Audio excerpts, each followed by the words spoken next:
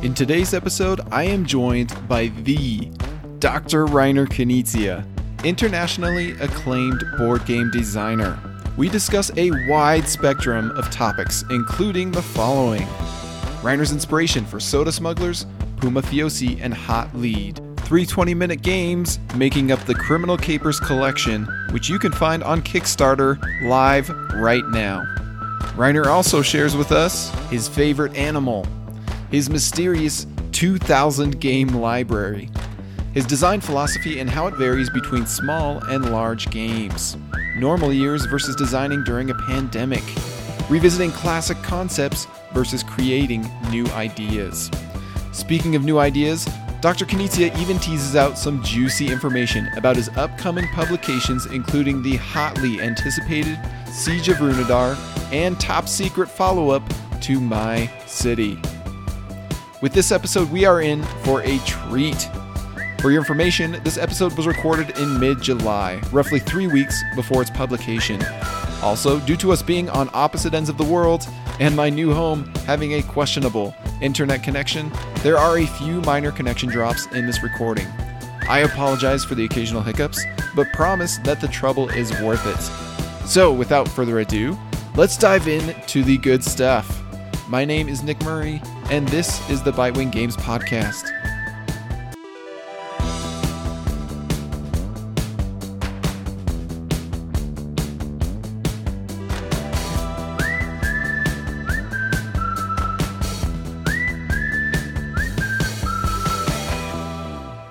So, with over 700 games and books published and dozens of awards received, Dr. Reiner Knizia is a legend in the board game industry. Though games have been a big part of his life since he was a child, Reiner initially studied to become a doctor of mathematics and then worked as a banker in England. When he reached 40, he decided it was time for a major change. Life should be fun, games are fun, and people should have fun with games. So from then on, he fully dedicated his life to game design, and his motto became bringing enjoyment to the people. Some of Reiner's best-known designs include Tigris and Euphrates, Lost Cities, Ra, Modern Art, Ingenious, The Quest for El Dorado, and 2020 Spiel des Jahres nominee, My City. He's also the designer of our upcoming Bitewing Games publication, The Criminal Capers Collection, featuring Soda Smugglers, Puma Fiosi, and Hot Lead. So, Reiner, it's a pleasure to have you here. How are you doing? I'm very well, and thank you for inviting me. Absolutely. We've been looking forward to this podcast episode for quite a while now as we've prepared for this upcoming Kickstarter next month of your games. And so I thought that may be a good place to start as far as this interview goes. And we were wondering what inspired your designs for Puma Fiosi, Soda Smugglers, and Hot Lead, which they were formerly known as Mafiosi, and Hot Goods and Hot Lead. So do you remember what inspired those designs initially? Yeah, I mean, you are now putting them together as a Criminal Capers collection. Yep. They were not designed as a collection as such. So they were designed as individual games. And so each of them has their own story, longer or shorter, their own inspiration and their own challenges in a way. So there isn't an answer for the whole three of them, but essentially it's what I'm trying to do is I'm trying to pick up an innovative, nice entry point for a new game system, a new game mechanism, find a nice theme that gels with it. Sometimes the theme changes because the mechanism changes, and so I found something which fits better and which is also relevant. And so it is always the starting point which then drives me for the game. Now I've talked a lot and not answered your question. For Puma Fiosi, it was the idea that you don't always have the highest card winning, but it is the second highest card. So essentially, in this world, you don't want to always stick out with your head, because in this environment, the police may be after you, your colleagues, which are not liking you, may be after you. So don't put your head too far over water. Stay a safe number 2. And so you always want to play the second highest card, and that one wins it. But the problem is, if you play a very or reasonably low card to be second, then you then have to use this card, so your family member, and put it into the hierarchy. And if you put a weak family member into the hierarchy, then you have problems during the game, because then the stronger people come around in the hierarchy, and is not good news. On the other hand, if you try to put a very high person into the hierarchy, you will be the highest card and you won't get in there. Right. So this is a dilemma I try to build something around, and to give people this nail biting, does it work out or does it not work out? Soda Smugglers is kind of inspired by a smuggling scenario, as the title says. I didn't want to smuggle any hard stuff. And so initially we discussed whether we smuggle chocolates, and then we decided soda is nicer to show, nicer to depict, and gives very nice view when you lay out the cards. But it is essentially that there are restrictions how many sodas you can take over the border, and one person is always the border guard. And so I tried to build in the psychology of, all right, 2 suitcases I can take, 1 soda is allowed. Do I try to take many and convince the others I'm not doing it? Or is the border guard, which changes during the game, thinking that he has a go at me, and the border guard has certain activities and actions to open a suitcase, to do this and that. And so I'm trying to smuggle myself through. If I get arrested innocently, I get a compensation, but maybe a little bribe will also do. And the main thing here is you are not entirely free how you act round by round, because you get 5 suitcases, and of these 5 you have to choose 2. And sometimes all the suitcases are full and you have to smuggle, and then you can smile and say, okay, you cannot always play your own strategy. And that's good. It forces you to put a smiley face on and sometimes go with the cards you got dealt, makes the best out of your hand you get dealt. So it's a psychology, looking at people and seeing who is smuggling this time and who gets away and who is in the front and whom do we need to have a go at and whom do I want to arrest. Yes. Definitely. And finally, Hot Lead, which I've always wanted to do, and it took me quite a while to get it right. So it was lying there for some years and it was a bit stuck. And eventually I had the right idea to make it into a very crispy game. There is a little bit of a relationship to Pumafiosi in a way that we also have cards which have a ranking order, and everybody plays a card, but this time it's not the second one, that's Pumafiosi. This time everybody gets to strike and gets some lead on the crimes we're investigating.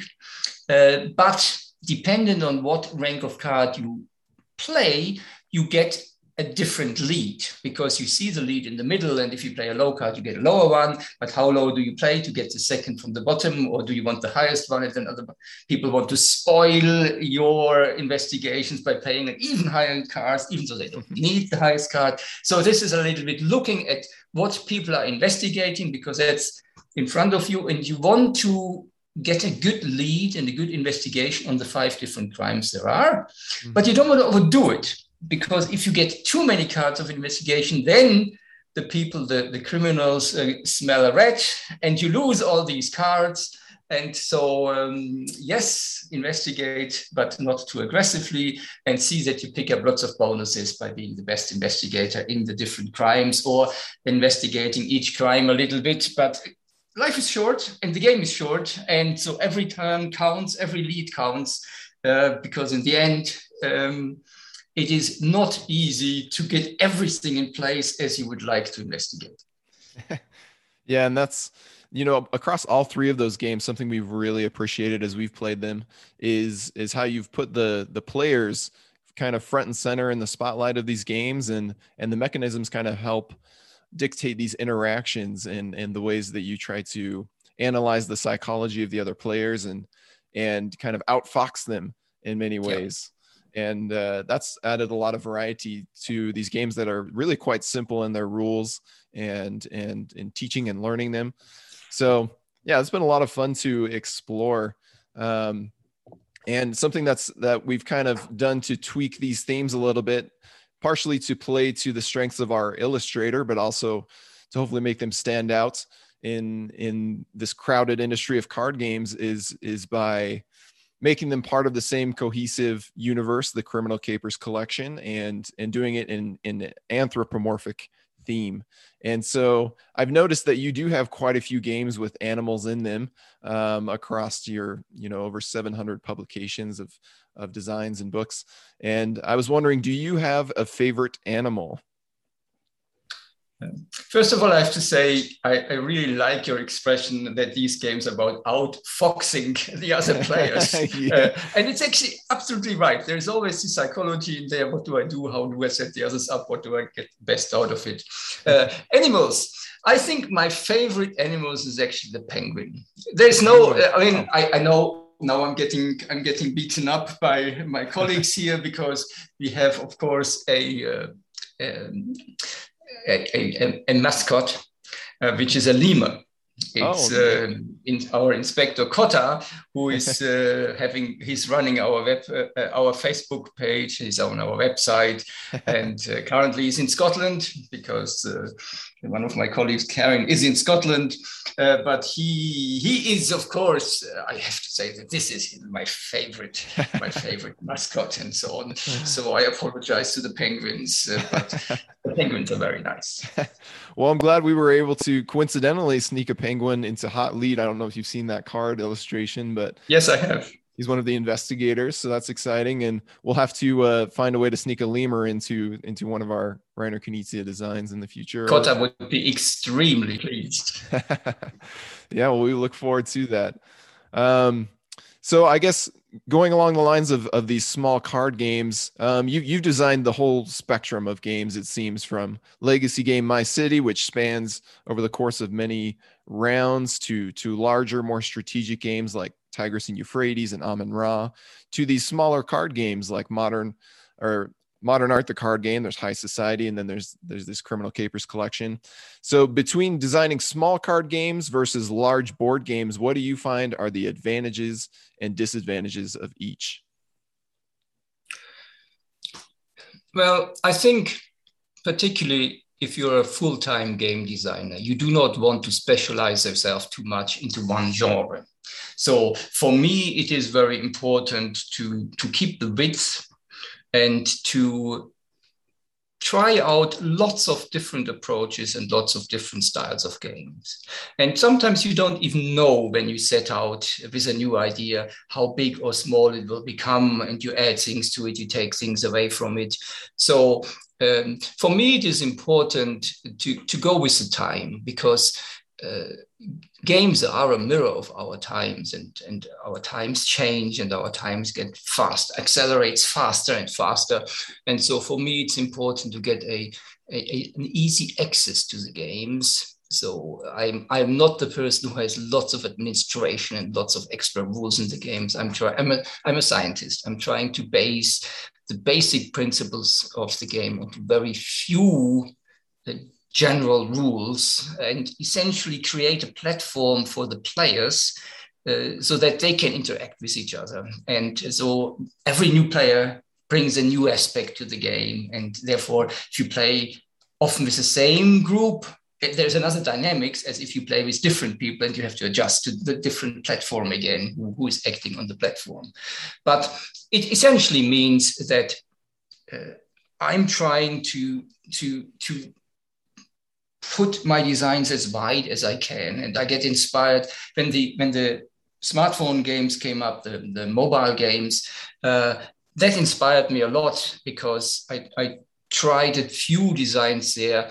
And it's not so much the designs themselves, but then the new challenge of putting this game onto a small screen where you can actually not do much, but you have all the electronics in the background who can do the handling, and you cannot really communicate the game rules. You can, but nobody reads them, so it needs to be very intuitive. And children's games, when you go and test with them, with the kids, you get different feedback and you see how they play. And so you need to look at the target group and you need to do justice to the game. So my games are my children. And so you cannot force children somewhere. You can only lead them to develop their full power. And with this respect, I enjoy all these types of different games. And I think it's a fundamental point that you have to enjoy your own designs. Otherwise, how can you make a really good game if you don't like playing it? Yes. So, if it's big, if it's small, if it's card, if it's something, I don't mind. I want it to be innovative. I want it to push the borders, the boundaries for the games. And you mentioned My City. I've tried to give a new aspect to legacy games. I would have liked to invent legacy games, but you can't invent everything and you can't set every trend, but at least you can try to add a significant component, a significant aspect to the trend, which I've done.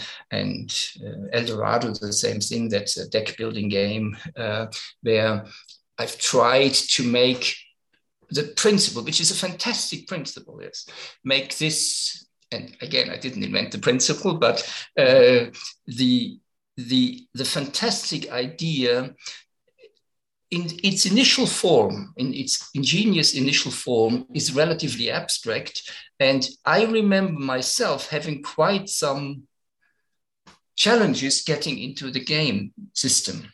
And so I thought, if I add a board, and if people know what a deck building game is, they will immediately understand it. If there are listeners who don't, then I hope to take them with me now, because you have a little set of cards, your own deck, and you play through this deck over and over again, but you change the deck, you get new cards, you throw cards out, and you try to build an engine to reach an objective, usually many points. I took the points away and I decided to put a board in. So it's a quest for El Dorado. So you know where you're going, or you don't know where you're going, but you're trying to find it.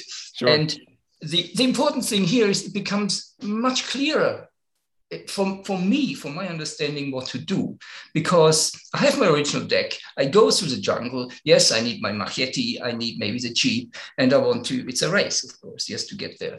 But then the river comes. So how do I get over the river? Yes, the machete doesn't help me hitting the water. So I need a boat or something. So I need to get a boat card before I reach the river. And then over the river, there is the desert.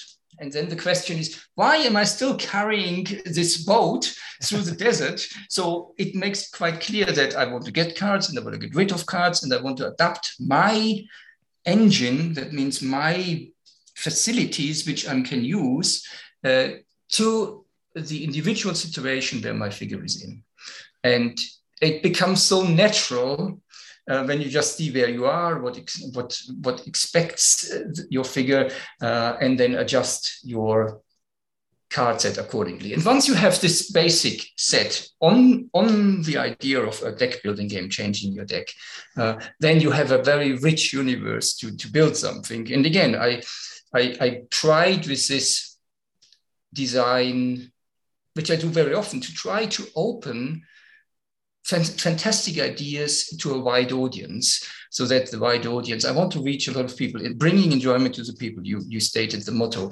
It's really reaching a lot of people, bringing a lot of enjoyment to them, and making the games easily accessible with these wonderful ideas which everybody around the world has created. Yeah, and we've had a great time with those games. I was absolutely impressed with how easy it was to teach newcomers the Quest for El Dorado each time I do so, because, as you said, it's more intuitive than the original mechanism being so abstract as it is, was to help people understand how the mechanism of deck building works.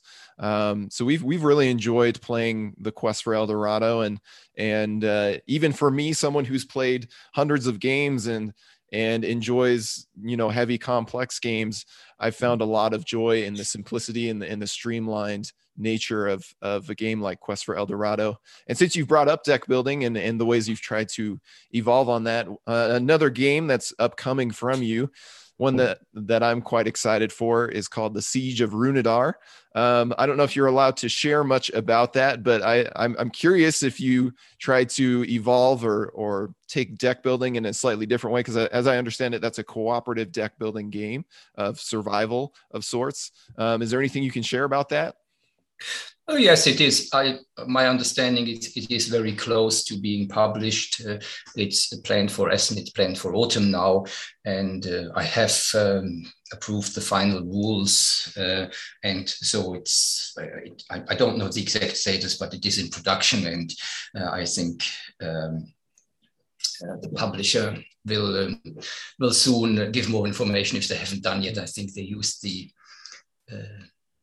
opportunity that it was once the hottest topic on Board Game Geek to spread some more news. So there must be something out there. I cannot give all the secrets away because I leave that to the publisher, how they do their marketing strategy. But as you rightly say, this was a challenge. I like challenges, yes. And this was a challenge. How do you build a engaging cooperative deck building game? Because now that we know what deck building is, if you have a common deck, so we play together, we have one deck, we draw the cards from the deck, we have a big pack of cards and we play, and then I do something. It's always in deck buildings is sometimes an effort to get new cards in. And so I get a new card and it goes in this general deck. And so I don't really see the effects of my play, and it takes a long time until the card comes around, and I can't really build, as in an individual deck building game, my small deck, which then has really powers. It is all watered down. So that I found was not the right approach. On the other hand, if everybody has their own decks, then where is the cooperative side of deck building? Of course, each player can do their own deck building, and then you don't really have a cooperative deck building game. You have a deck. Hello, Nick from the future here. So this is the part of the recording where we have a 20-second break in the connection. Of course, it happens when Reiner is sharing the dirty deets on my most hotly anticipated game of the rest of this year.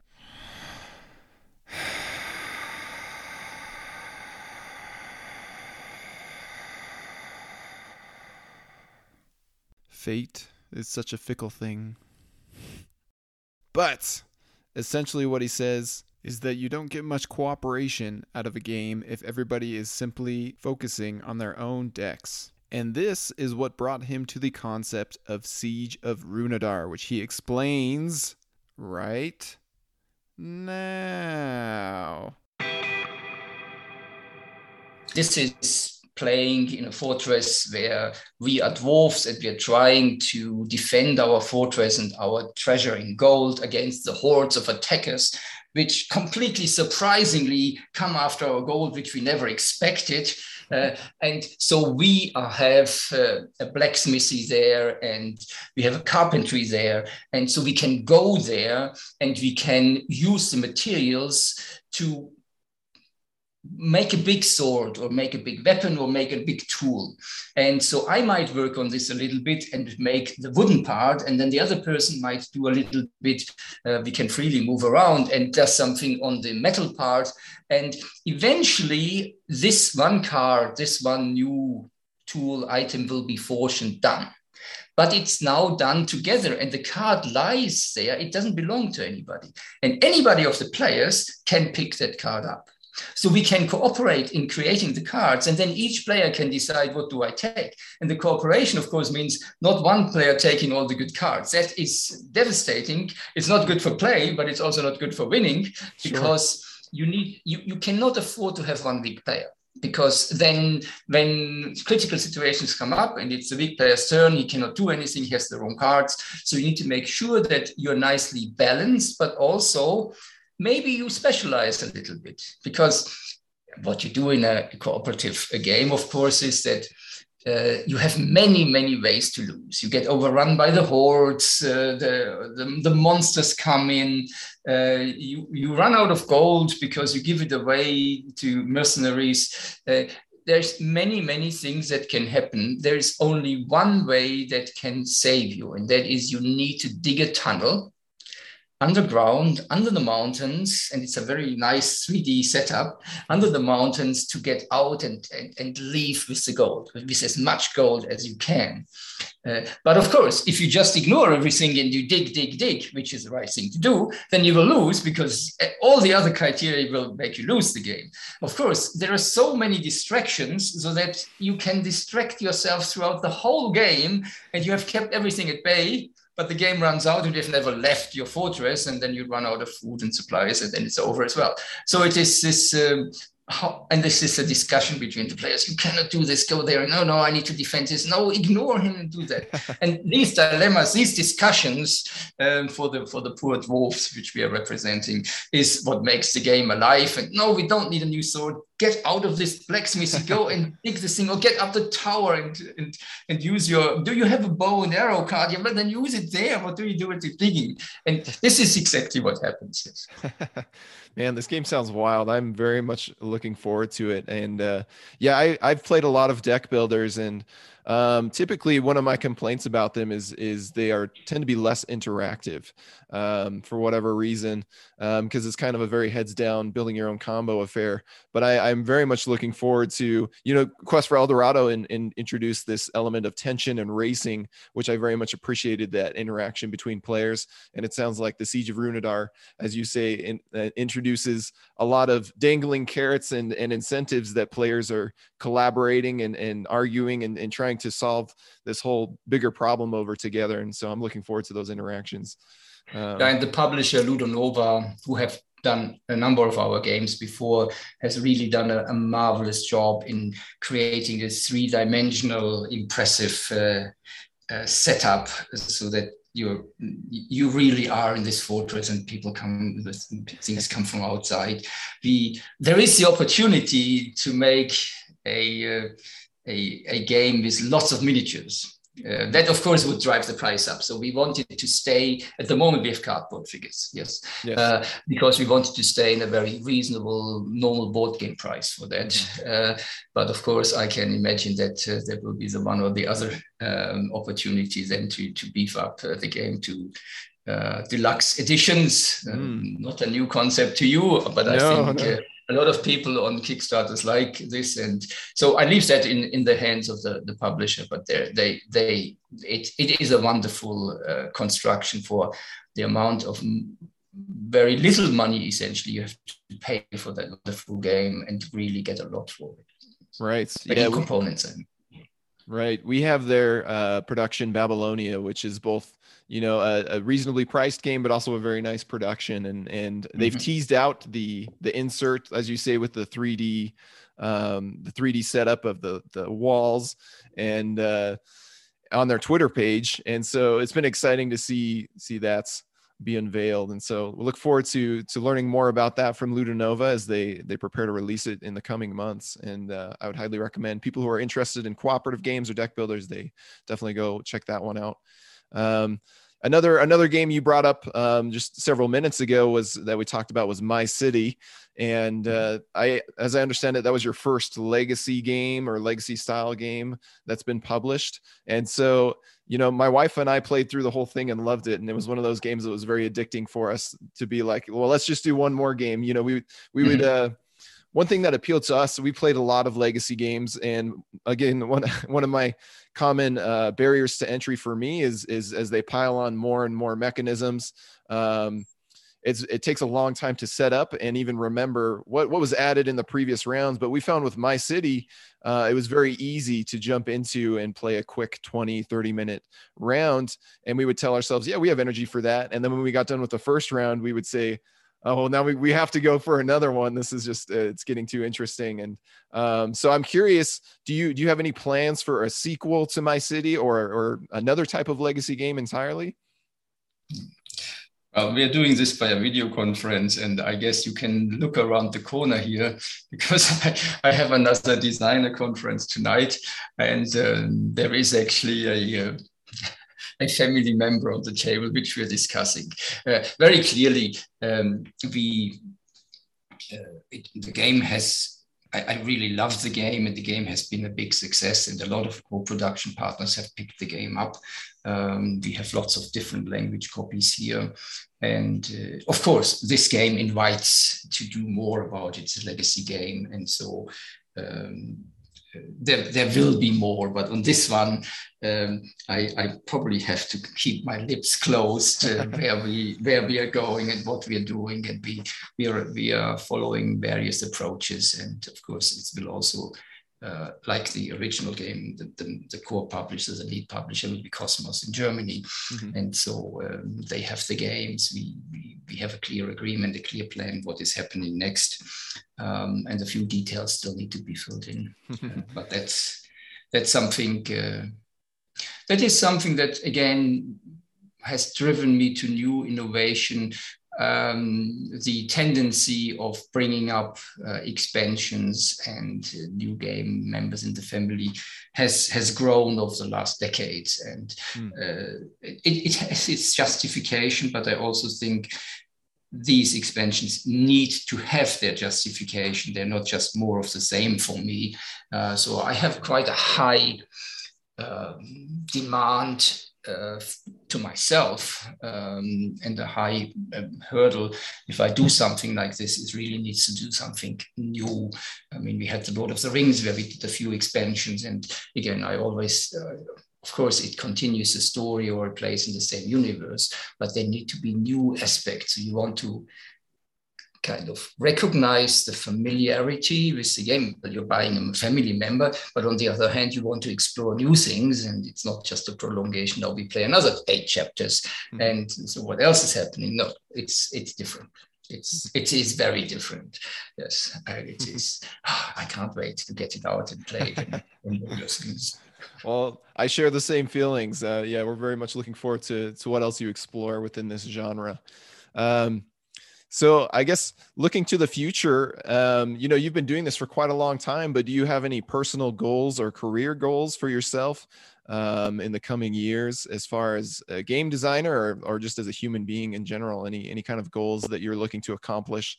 Anything on your bucket list that's still to be done?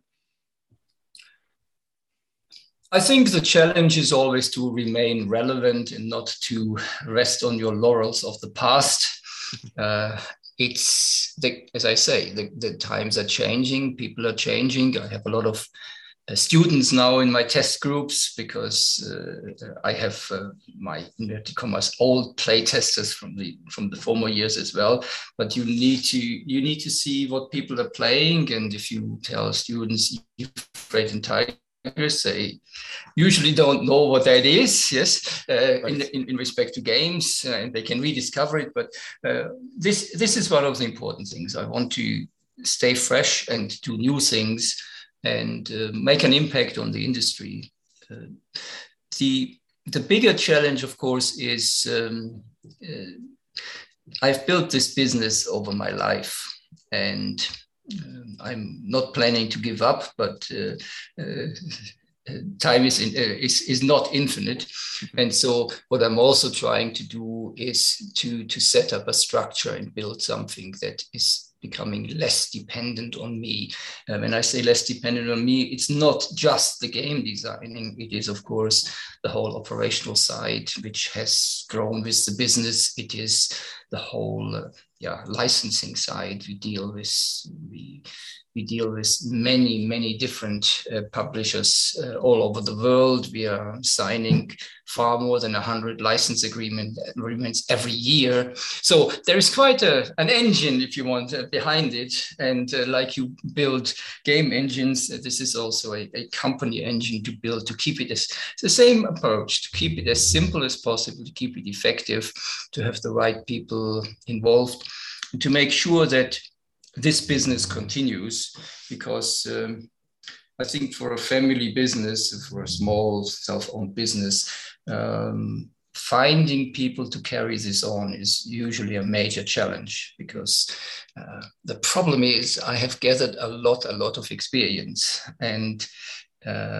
from the legal point of view, from the design point of view, from the production point of view, I try to understand the whole world which affects the game design. And I don't always want to know better. So you need to let go and need to let people who you're trying to engage in the business, let them make their own mistakes and let them grow and essentially give up a little bit of this control. I'm a control freak. It doesn't help. I'm a perfectionist. It doesn't help. But these are some wider challenges to make this legacy, which I've tried to build with the games, not disappear when I run out of energy.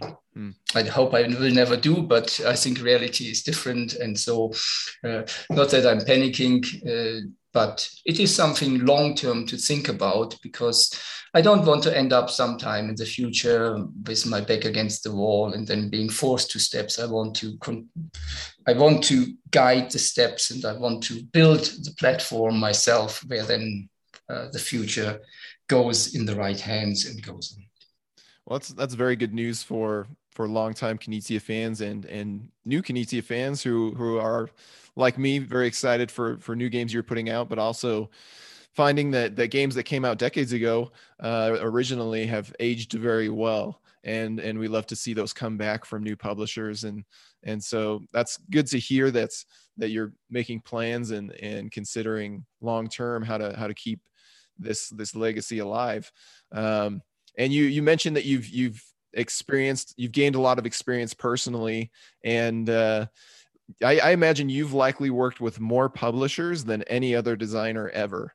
Just thinking about all the different versions of your games that have come out between various publishers who have had the licensing rights at one time or another, and the many different games you've put out. And so I was wondering, have you observed, or what patterns have you observed for what does or doesn't work for getting a game to sell well, kind of from a publisher's perspective? I imagine you've seen, the same design do well in one region and not so well in another region, or do well in one version and not as well in another version. What are your observations from all of that? Yes, unfortunately, there is no good answer to this, what makes a game successful. You can make many mistakes, and with experience, you can avoid many mistakes, and you can do everything to make a game a success. But in the end, there is luck involved, and there is just how it is perceived in the first reviews, and then it goes. And there's a whole theory behind it. You can read lots of books how these things take their own dynamics. For it's chaos theory sometimes, where very little effects can then, as you say, a butterfly in India can cause a hurricane in the US. And a lot of these things are there as well. They are not excuses for not doing your best job, but it's like why do we call movies where people never know which movie is earning the money of the 9 other movies which are losing the money, and we call them blockbusters, because in the first weekend of release you see if the people queue around the blocks, and then you say, okay, we've got it. But it's very difficult to predict beforehand. So it's user experience, it's understanding the markets, understanding the relevance. Of course, there are two things here. We are not as close to the markets as the publishers are, because we design the games and the publishers then market the games, sell the games, and have the direct distribution and direct contact to the market, to the shops, to the buyers. But as you say, we are dealing with a lot of different publishers all over the world, these very different types of games. And of course, we are getting the feedback from all these publishers about the sales figures. Of course, a smaller publisher who sometimes does a really wonderful game will have smaller sales numbers than a bigger publisher, even if the game is not so innovative or more box standard, which a bigger publisher sometimes need. But we have an enormously rich insight, I think, more than any publisher again, from how do the different markets develop, what runs in markets relatively good, what are downturns in markets, where does currently Corona hit, and so on. So it's this gives us a lot of insight, and I analyze it very carefully every time over the holiday season, and I have my statistics, and I see the different territories, the different game types, and I try to to understand as much as possible of the markets, because it interests me, it fascinates me. And that is also a very rich source to see where can we bring the most enjoyment to the people. Yeah, that's a good perspective and kind of helpful for us from a publisher perspective to see your insights. I know you've offered us some, as we've shown you, artwork and different ideas for how to develop and produce these 3 games that we're working on. It's been very helpful to get your insights and feedback as well with all that experience. And so we have appreciated that. And one thing I'm curious about, I've heard about you, and as a publisher, we're planning to send you copies of these games once they are produced. And so I understand you keep a large library of all the copies of your published games. And so my question is, what does this library look like? Do you have it organized in a certain way? And do you often give tours to visitors of this library? No, we're not giving tours to the visitors. We have very few visitors. I imagine right now. It's mainly business partners when publishers come and visit us to see new games. No, it is, I sometimes cannot understand publishers or people who are in the creative business that they do not collect their creations. Why do you set these children into the world and then forget about them? For me, I'm proud of them. And for me, I want to see each edition, and I keep a copy of every game of every edition, and that's far more than 2,000 different copies now. Wow. And we have 1 copy here in our archive of every edition of every game as far as we know it. And there is sometimes detective work because not everything gets reported and not every sample gets automatically sent to us. So there's a lot of chasing we need to do and a lot of collecting. And of course, the internet and Board Game Geek and all the different forums help us to see what happens and get our games. But that's something which is, sometimes publishers don't understand that really. This is something which is very, very important for us. It lets me go back and see, when we're talking about games we republished, what has been done, what can be done, what new aspects can we do with them. We have, of course, immediately in front of us if there have been different editions, the different graphic works which have been done, artworks which have been done with it.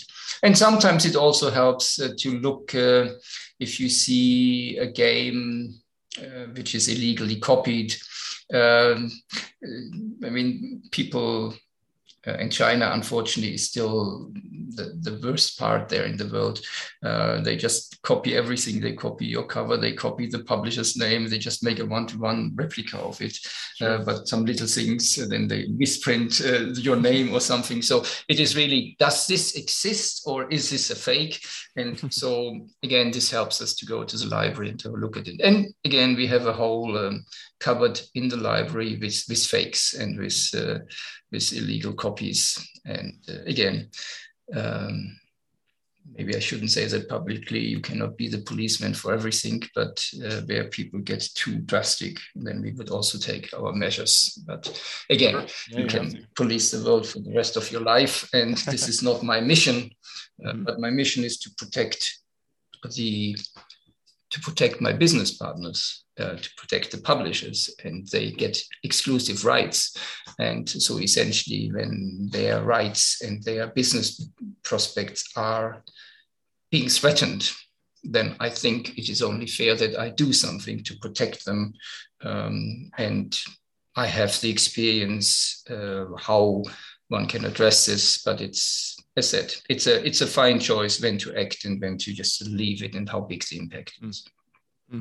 Well, yeah, that's, from the library to the cupboard of black market games, it's quite interesting to me, although I imagine it can be a headache for you sometimes, as you say, to track down copies of your games that you haven't received or those kinds of things. But yeah, that's very, very interesting that you've kept up this collection. Do you imagine you might try to form some sort of museum out of this at some point? Or it would be something I'd be interested to see, at least as a fan of board games and of your designs. Well, the point here is nobody in their right mind is really interested in looking and studying these 2,000 different editions. But it is a nice source for us to do specific exhibitions. We did with one of the institutions here, we've done a big exhibition only of the modern art games. And modern art is a fantastic one because we have so many local editions and all the publishers have put their local artwork in there. And of course, we have all the cards and all the covers in there. And so we had a lot of display cases with the different games. And so you can actually fill a whole exhibition room with just this. And that's fascinating because people see how much a single game can live by just what the illustrators, the artists add to it. And so these things will happen, but it's in the end, we also need to understand what mission do we have. And my mission is not to be a museum. So I'm not a collector of all the histories or keep all my prototypes so that in the afterworld, people will then be able to analyze everything. It is practical. I love my games. I love to see the different editions, to see what has changed, to see how the rules have been done differently, and so on and so on and so on. But it's more for a practical purpose that we have an overview of the creations and can go back and if another publisher is interested, at least have a sample in our hands where we can talk about it. Oh, very cool. I have a few more questions for you. I think as far as your coming designs and the things you're working on. I guess to start out, are there any mechanisms, themes, or game experiences that you are most excited about at the moment? Or do you ever get excited about a particular experience you want to create for players and then try to make multiple games of it? And are you currently in that stage? I'm always in that stage. I mean, I'm even more in that stage now than usual because we have Corona and testing is very much restricted. And so as people, when they follow me a little bit, know I have a lot of drawers here. Every drawer, well, you see some in the background there. Sure. the listeners cannot, but a lot of drawers. Each drawer has a new design in it. And during Corona, I had to buy 50 more drawers to put all the designs in there, which are now ready for testing. And it's getting a little bit frustrating because the dynamics gets lost a little bit to do a design, to try it out and to iteratively work on it. But there are lots of I think there are lots of good and innovative approaches in there, but I need to get back to this testing because you can so easily wander off on the different paths if you don't get a reality check on these things. Right. And so I really hope that we get this under control and that we can soon test again because, as I said, I think there are a number of, I have my high priority projects there in the corner. I see them there. Mm-hmm. And these are marked with a special color. Mm-hmm. And these are some which take a lot of time. The good thing is, of course, now during Corona, I have the time to go into these designs and to try to do something groundbreaking. Not every game can be groundbreaking. I know every game has to be groundbreaking. I mean, that would overburden all the players as well. But there are some where I think I have new ideas to create something which hasn't been there yet. And see if I can get that to work. So, but I'm talking a lot about hot air about nothing in the end because clearly I cannot talk about unpublished designs and ideas. That's once they're done, they go to the publisher and then we'll see. And some of them will not come to reality, and I hope many of them will. But that's something when the playtesters are back, then we will. Well, we usually play every day. So once we are back to this, then we'll go through the drawers and I have rich materials for them. Wow. Yeah. So it sounds like in some ways the pandemic has obviously restricted your ability to test your ideas, but it's also freed up your ability to come up with more ideas or to dive deeper into them. Is that how you feel things have been different this past year?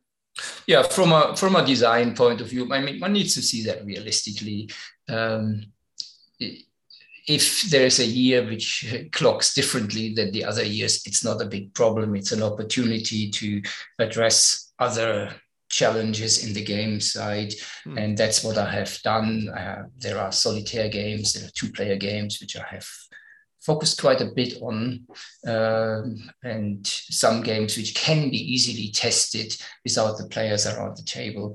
And I've also focused on these. And the pandemic might actually change our overall industry, and I mean, overall way how we live, not in a drastic way, but of course there will be changes. And so I'm also trying to think about these. And of course, we are in the pandemic, so I can get the right products for these right situations. Nice. Another thing I'm curious about is you've designed a sort of a remix or reimagining, I don't know how you would term it, of Tigris and Euphrates with Yellow and Yangtze. You've done a similar thing with Through the Desert with Blue Lagoon, and to a smaller extent, sort of a reimagining, at least partially, of Samurai with Babylonia, among other designs. And so I guess what is your, when you look at these classic games like Tigris and Euphrates, Through the Desert, and Samurai, what is your goal when you come up with a different version with a different feeling? And are there other popular designs you're hoping or planning to do a similar thing with? The 2 latter ones you mentioned, which is Samurai Babylonia and Through the Desert and Blue Lagoon, this was not an aware process of doing a sister game or do something in the vicinity. Okay. So that's people afterwards looking at it and saying, okay, there are some common ideas or common, there is some identical feelings or challenges in there, but the mechanisms are different, because that's what I'm trying to do. I'm trying to present excitement in different ways. But you started out with Tigris and Euphrates and Yellow and Yangtze, and that of course was a very aware decision to pick up the game from the 90s, which for many years was actually on the top of the Board Game Geek list, and probably the from a games point of view, the one which is most known and probably the most successful one and the most regarded one. And so I thought it was probably justified. And then it's, why do I do a second one if there is a first one? It was justified to see if I can come up with something which is in the vicinity of it, has a similar approach, uses a similar system, but on the other hand is completely different. And so we went from a square structure to a hex structure, but that can just be a minor change. But then all the mechanisms, the conflicts work differently. The monuments are built very differently in their structure, and they can be built and rebuilt. And so the whole dynamics is compatible, but the detailed game mechanisms are quite different. The challenges are very different. So when you play the other one, it's not, I don't need to play this one. You can try it out. And there have been lots of discussions, and some people say the old one is their favorite, and some people say the new one is their favorite. So that's the best answer you can get. That was deliberately done. And of course, it's Tigris and Euphrates, Yellow and Yangtze. Also the title, there's 2 rivers, explain that and do that. So sometimes I pick this up. Sometimes where I think a family is strong enough and deserves a new member.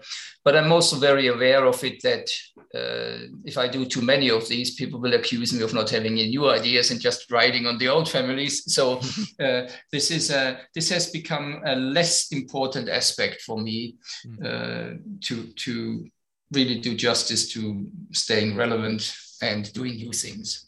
That makes sense. Completely new things, yes. Sure. Well, I believe that's all the questions I have for you. I suppose we likely have some game designers listening as well, though, and I know I've listened to some of your podcasts in the past that you've been a guest in, and learned a lot from you from a design perspective and also from a publishing perspective. Do you have any advice that you would give to designers who wish to follow in your footsteps? My advice is don't follow in my footsteps. My advice is find your own path. We are artists. We try to create new innovative things. Don't follow the footsteps of anybody else, because how will you ever free yourselves from it? You want to grow beyond any people you see and any people that inspire you. So find your own path, follow your own way, be brave enough to do your stuff.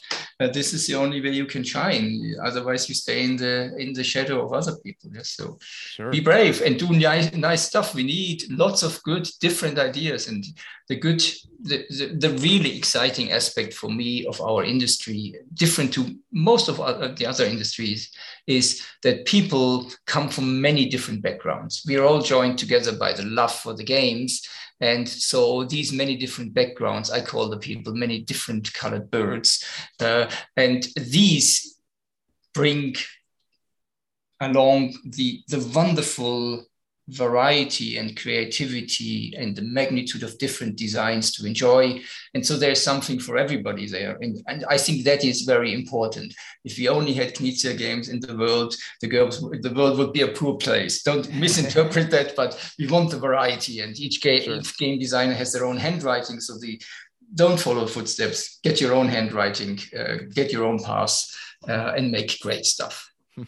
Well, I think the contributions that others make as creative individuals help to make ourselves more creative as well. And like, as you mentioned, when you first encountered the mechanism of deck building, and then you thought of ways to kind of build on that or evolve on that. And so I think it's been beneficial to all involved to try and, as you say, be yourself and be brave and push the boundaries of what you're used to, and try new things. So yeah, we really appreciate all you've done just for the game industry, but also for the enjoyment that you've brought into our home, between my wife and I, and the friends and the family members that we've introduced your games to. And we do hope to see many more games, as well as these shelves full of designs come to fruition. And I know from a Bitewing Games perspective, we've loved working with you on this first Criminal Capers collection, and we intend and have plans to work with you on future designs as well, because we enjoy what you do bring to the industry. And so thank you for that, and thanks for joining us today in this podcast episode. It's been very interesting to hear your insights and thoughts. Well, thank you again. It was a pleasure. And yes, we will create many exciting things in the future. And there you have it. The future is bright for Reiner Knizia and Bitewing Games collaborations, as well as Reiner's future designs in general. As I mentioned at the start of this episode, Reiner Knizia's Criminal Capers collection is currently live on Kickstarter, and we need all hands on deck to help bring this creation to life. You can follow the link in the description of this podcast episode to find our Kickstarter campaign page and learn more about these 3 killer 20-minute card games. By pledging your support, we'll be able to make the production of these games as amazing as possible. And when they eventually arrive on your doorstep, you'll be able to enjoy these clever concepts that have been so carefully crafted by Reiner Knizia and our production team. I can also tell you that one of those many shelves in Reiner Knizia's office contains another Bitewing Games Reiner Knizia collaboration for 2022. It's exciting, it's ambitious, and it will only be made possible through your support in both the Criminal Capers Kickstarter and beyond. So go check out our campaign page and see what all the fuss is all about. And for those of you who have already pledged, thank you so much for supporting our vision. And don't forget to tell your friends and family about this campaign. In both board games and dentistry, word of mouth is the best marketing out there. Next episode, we'll have another exciting guest with the other brilliant mind and talented creator behind the Criminal Capers collection. That's Paul Halcyon, our illustrator. So stay tuned for that. My name is Nick Murray, and you've been listening to the Bitewing Games podcast.